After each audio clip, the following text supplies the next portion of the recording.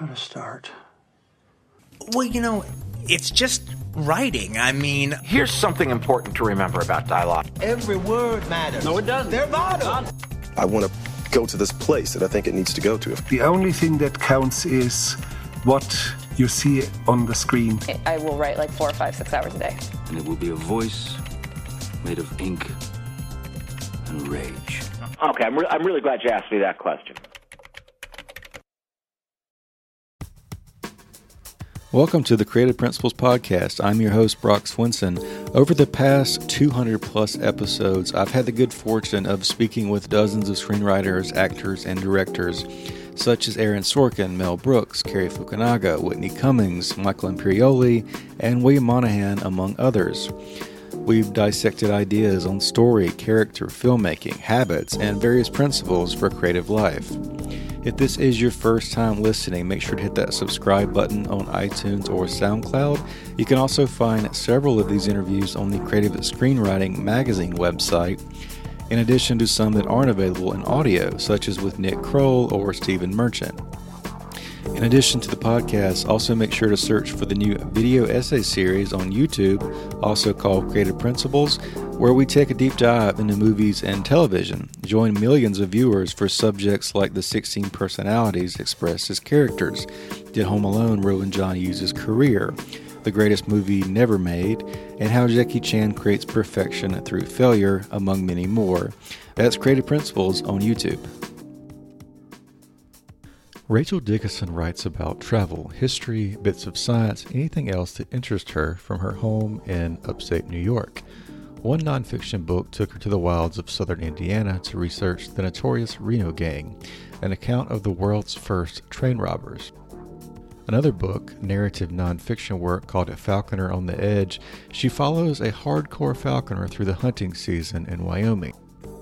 In this interview, Rachel talks about pitching to editors, advice that transformed her writing, researching historical nonfiction versus first-person nonfiction, how she structures her books, the value of, quote, lost time, and how to work with agents to discover marketable ideas. It's funny, I'd never really thought about it until I graduated from college, and then I went to graduate school for American history. And I always liked writing, but I never thought of it as a profession. And then I got an administrative job. And after about 5 years, I thought, there's got to be something better than this. Mm-hmm. So I started freelancing for some magazines. I thought, what the heck, just put my name out there, had some good ideas and got some gigs. And I initially started out writing for local and regional magazines, and then got a chance to go to a travel writing conference. And I'm sure it's because they had an opening, like someone probably dropped out at the last minute. So I got this slot to this conference. And it was a teeny tiny little conference. It had about 15 writers and 8 editors. And so part of the deal was to meet with these editors on one-on-ones. And they were editors from huge magazines like National Geographic Traveler and Yankee and Travel and Leisure. So I had this opportunity to meet with these editors, and that just kind of kickstarted the whole thing, because you pitched them ideas, and if they liked it, you followed up with them and you got an assignment. So once you start writing for some bigger magazines, it just becomes a lot easier to keep on writing. So that's how I started. Are there any of those particular editors you worked with over time that kind of shaped the way you thought about what makes a good story? It's interesting. The very first person I wrote for was this little tiny, very local newspaper. And the editor there let me do these kind of really long, in-depth articles about things that had really interested me, things that had history involved in it. They were very local stories.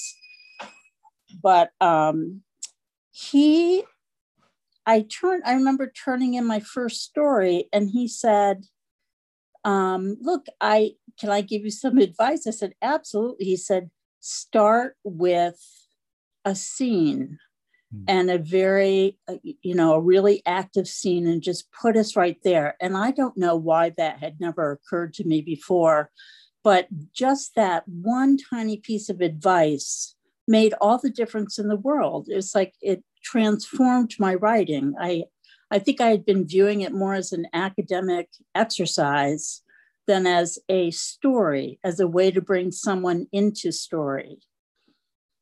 So I always thank him.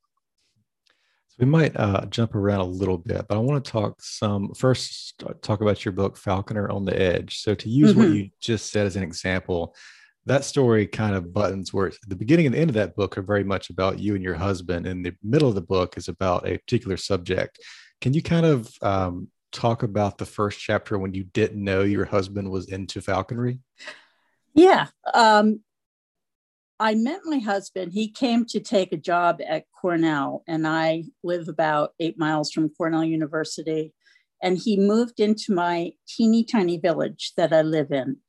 And so I was single, he was single, we were of a certain age, and we met, and we got married about a year later. And 3 years into our marriage, he came home one day. He was working at the Lab of Ornithology as an editor for their magazine. He came home one day with a paper bag in his hand, and he was all excited. And he said, oh, I've got to get my falconry license renewed. I've got to build a muse. And I said, whoa, what are you talking about? He said, I'm a falconer. I said, what do you mean you're a falconer? How did I not know this?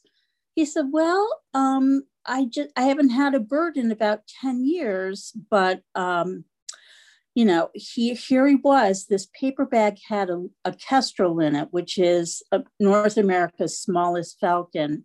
And someone had found it, and it was a young kestrel, and some kids were feeding it like ham sandwiches or something. And they brought it to the Lab of Ornithology, and someone knew Tim was very interested in birds of prey and gave it to him and just said, figure out what to do with this bird. And so he said, look, I have this bird. I'm going to, start flying it, take care of it. And I just could not believe that something that turned out to take 100% of his time was something that I never knew about before we were married, or even 3 years into the marriage. It's this incredibly kind of intense sport where someone is training birds to fly at birds of prey and just basically working with them as a hunting partner. And so as I saw my husband start to work with this young kestrel and take it out into the field and work with it to develop its hunting skills, I realized here's a world I've never, ever even witnessed before. And I never occurred to me that someone I knew would be doing this very thing.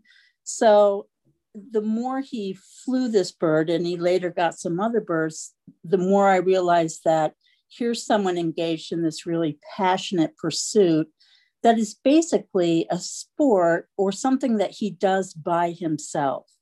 It doesn't involve other people. And even if you go to watch someone fly a falcon or a hawk, you're always a spectator. You're never an active participant in this. And you see this relationship between a bird and the falconer that seems almost mystical in a way. And it's something that you don't participate in. So I really wanted to find out more about it and more about this thing that captured my husband so completely. So I decided I wanted to write about it. That's the best way to find out about it. But I knew that I couldn't really talk to my husband about it. It was like pushing too many buttons in a way. So I decided to find the most hardcore falconer in North America. And this guy, Steve Chingren's name came up, and I just called him on the phone and said, can I come and watch you fly your birds for a while? And he was more than happy to let me. That's how it started. Do you think, I mean, would you have been as accepted into that community without knowing a little bit and your husband being involved? Because it seems like one individual sport, as you said, but also it's kind of a closed community. Or did it seem like just very welcoming from the beginning? No way. It was a very close community. If I hadn't been attached to a falconer, I don't think they would have given me the time of day. And I've read a lot of pieces by non-falconers who are writing about falconry where you can tell they just really don't get it. And I think that hardcore falconers in particular just get kind of tired of people not getting it and tend to shy away from any kind of publicity because of that. Because they know people won't get it, and then people will start misunderstanding what the sport is all about. So being attached to my husband, Tim, was definitely my entree into the whole field. And also it meant that I knew something before I even got there. And I wasn't going to be as ignorant and stupid as I sometimes am when I'm talking about subjects I know nothing about. So these guys were, and they're basically men who are doing this sport. They were very inviting once they saw that I was not going to be an idiot about the whole thing. What was kind of, just not to steal from the book, but some of your conclusions, because there is maybe a calling you'd relate to, like a calling to be a writer, but that's more mental. This is mental, physical, like exhausting. It's also kind of a dying sport. What were some of those conclusions you got after kind of being with Steve that long? Well, I saw that it took really a kind of mentality that falconry became everything to Steve. He kind of lived and died for this sport, and to the exclusion of many other things, including, I think, your family takes a back seat. Particularly your marriage can really get in trouble because everything is about the pursuit, this passionate pursuit of this archaic sport that you've decided to engage in. It's about a relationship with a bird that other people can't possibly begin to understand. In Steve's case, it was also always pushing the envelope. He was flying his birds in areas where there were dangers. There were like golden eagles that could attack his birds. He was so intent on getting a really good, perfect hunting partner.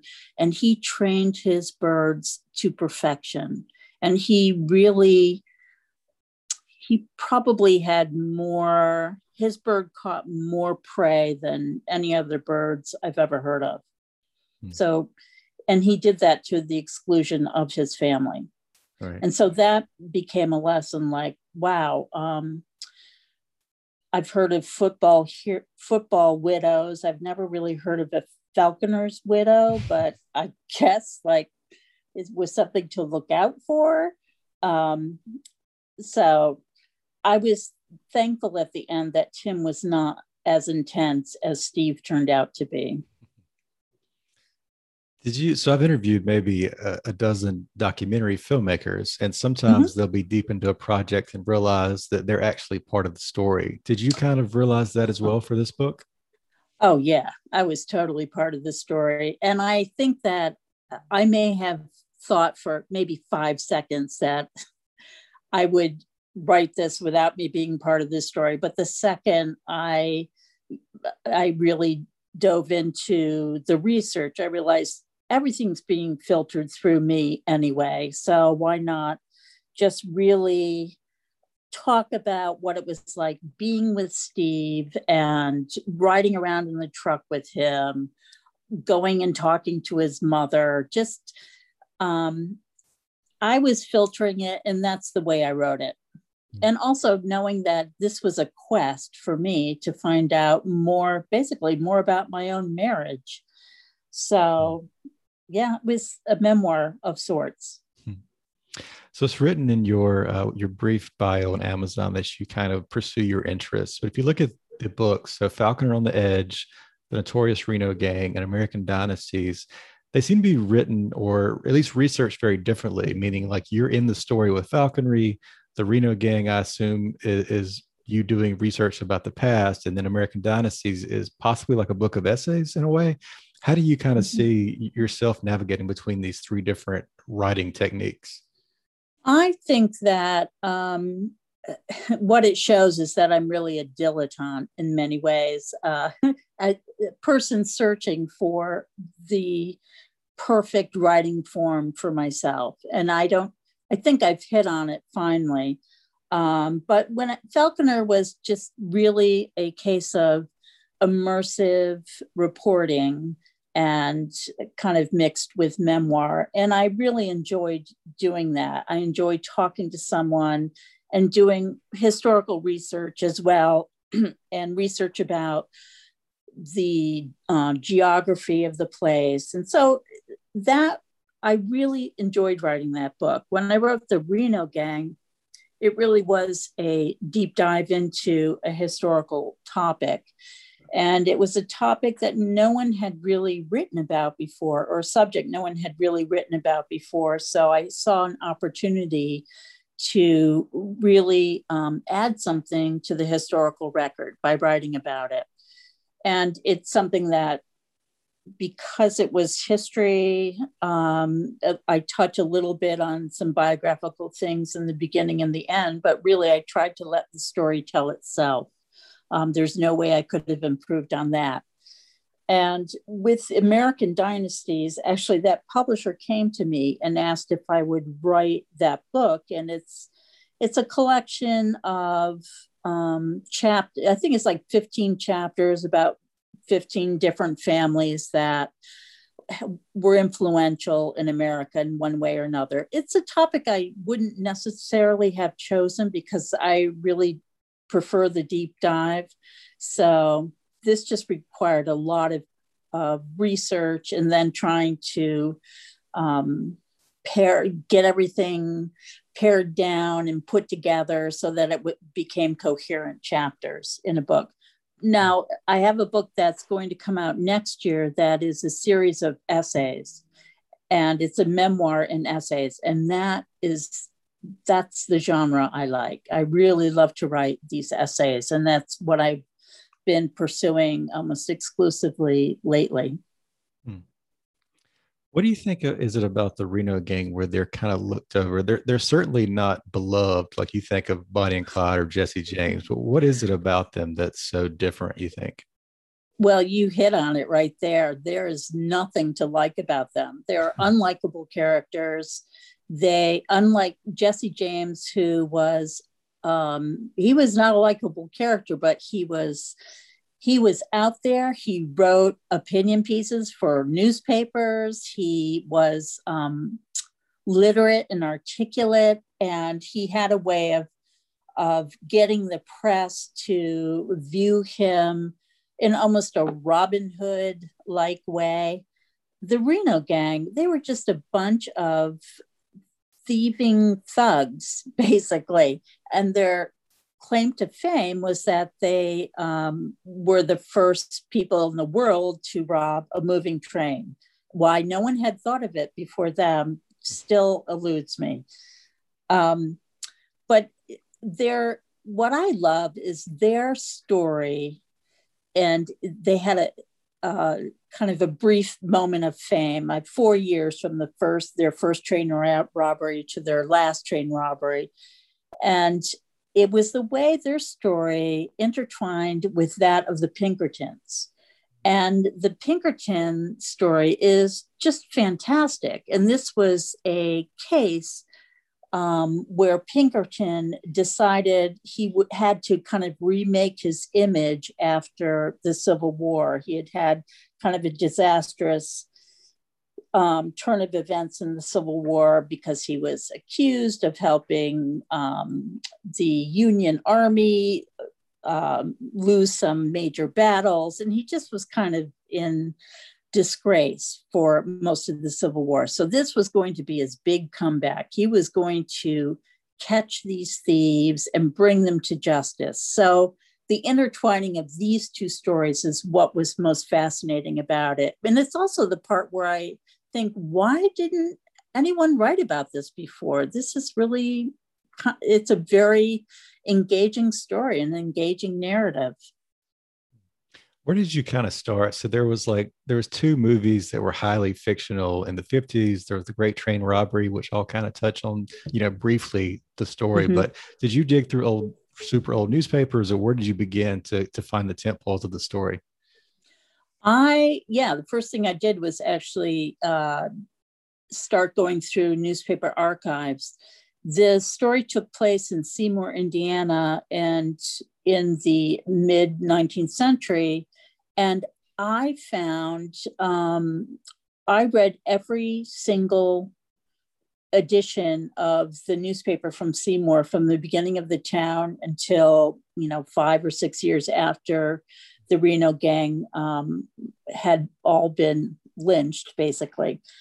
And it was fascinating to go through every single issue of a paper. And I became fascinated by the advertisements, and you began to really know the characters. You knew the people who lived in the town. You knew the businessmen. You knew what was going on in society. You knew who the movers and shakers were and who the ne'er-do-wells were.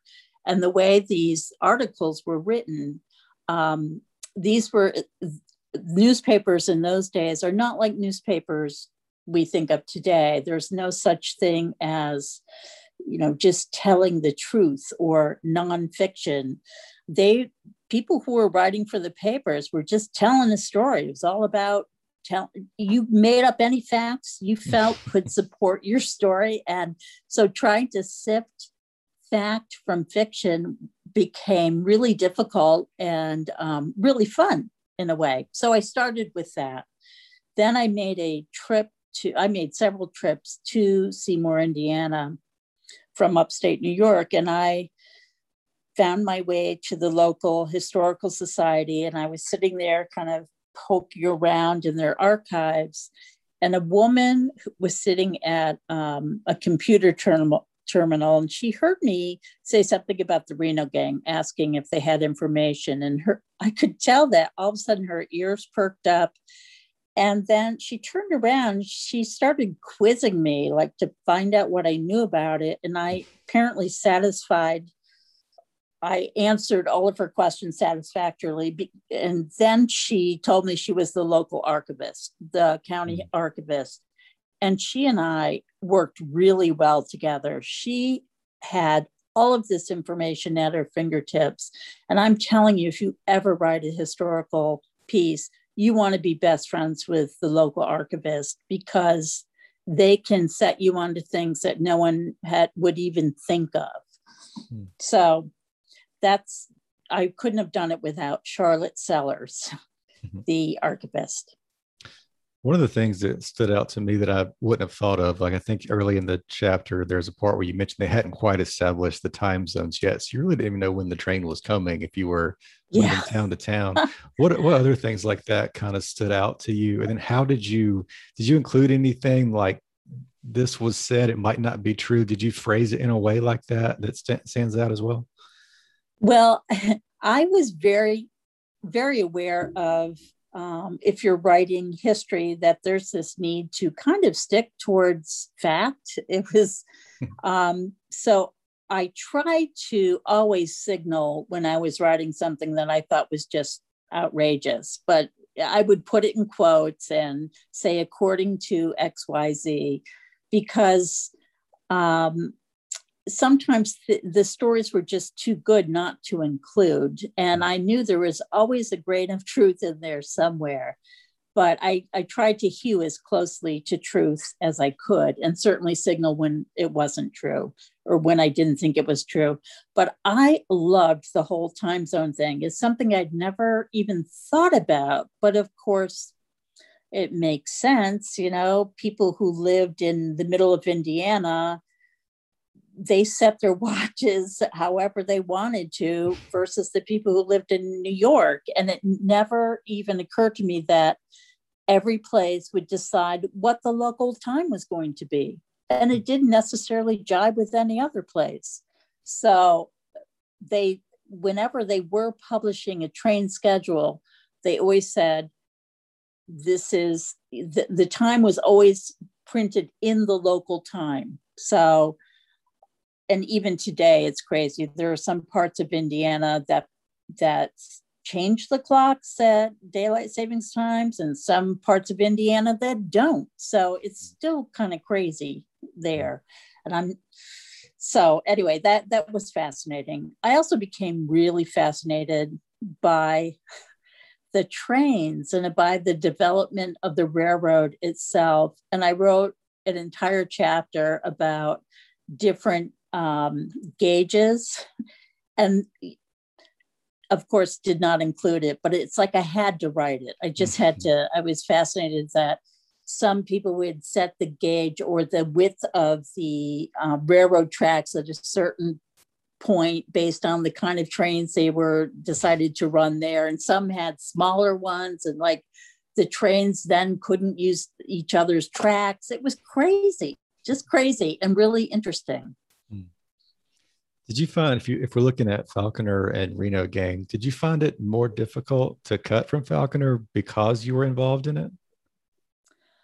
I loved writing Falconer. That was the first. I had written some kids' books before that,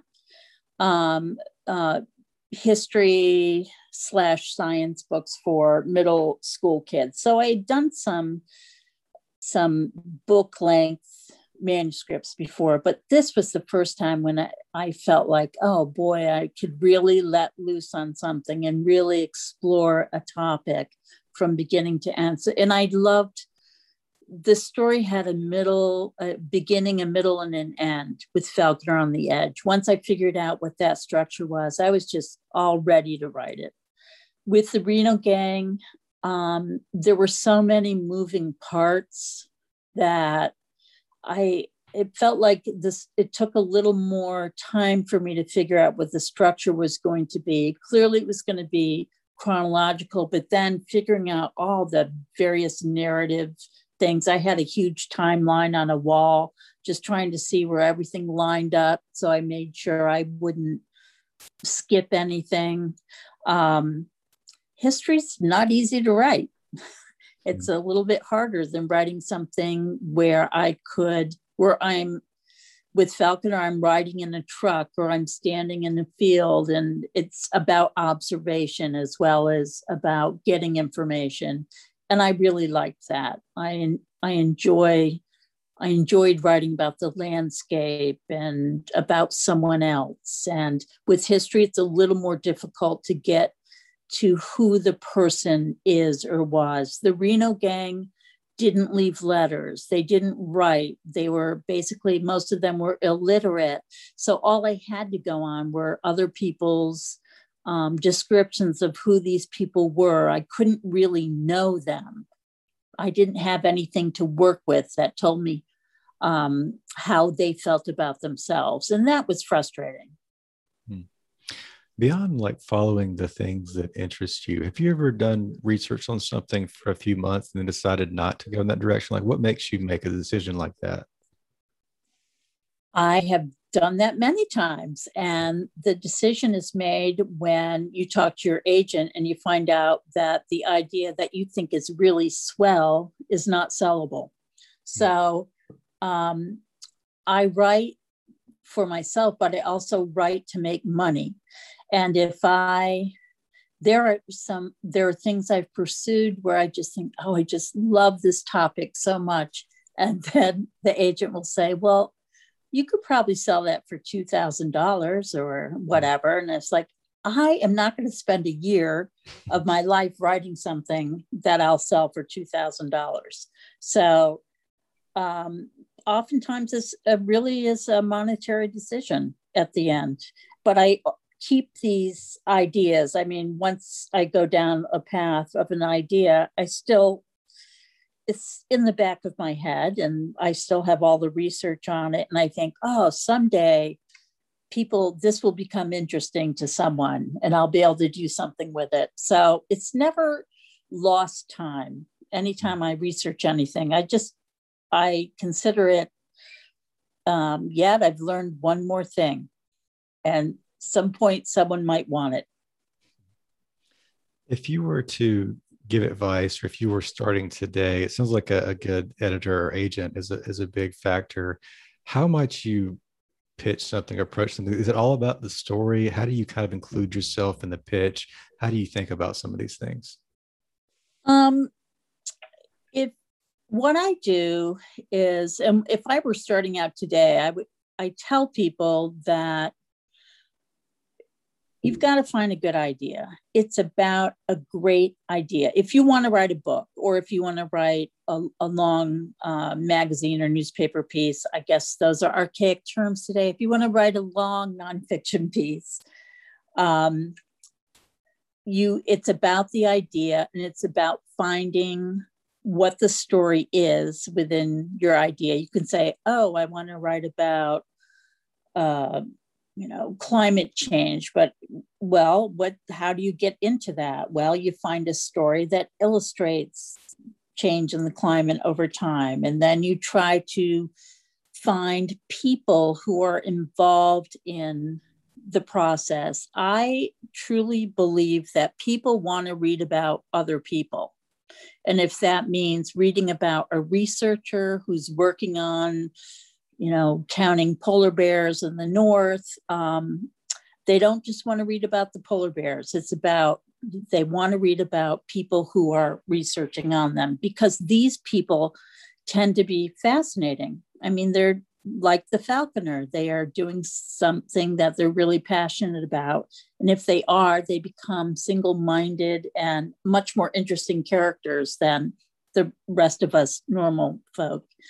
So finding the good story, then making sure you have all the resources to be able to write this story. You need the buy-in from the people you're going to talk to. You need to be able to either tell your agent or pitch a magazine with, like, here are the people I have access to these people at the Lab of Ornithology or wherever.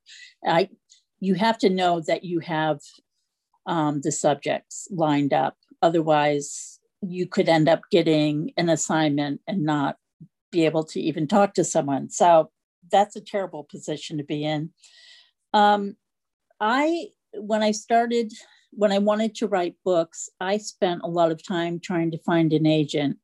And I knew I wanted to write this book about falconry. So at that point, I started digging through who represents people who write about falconry. You can go to a falconry book and look in the acknowledgments, and people always acknowledge their agents.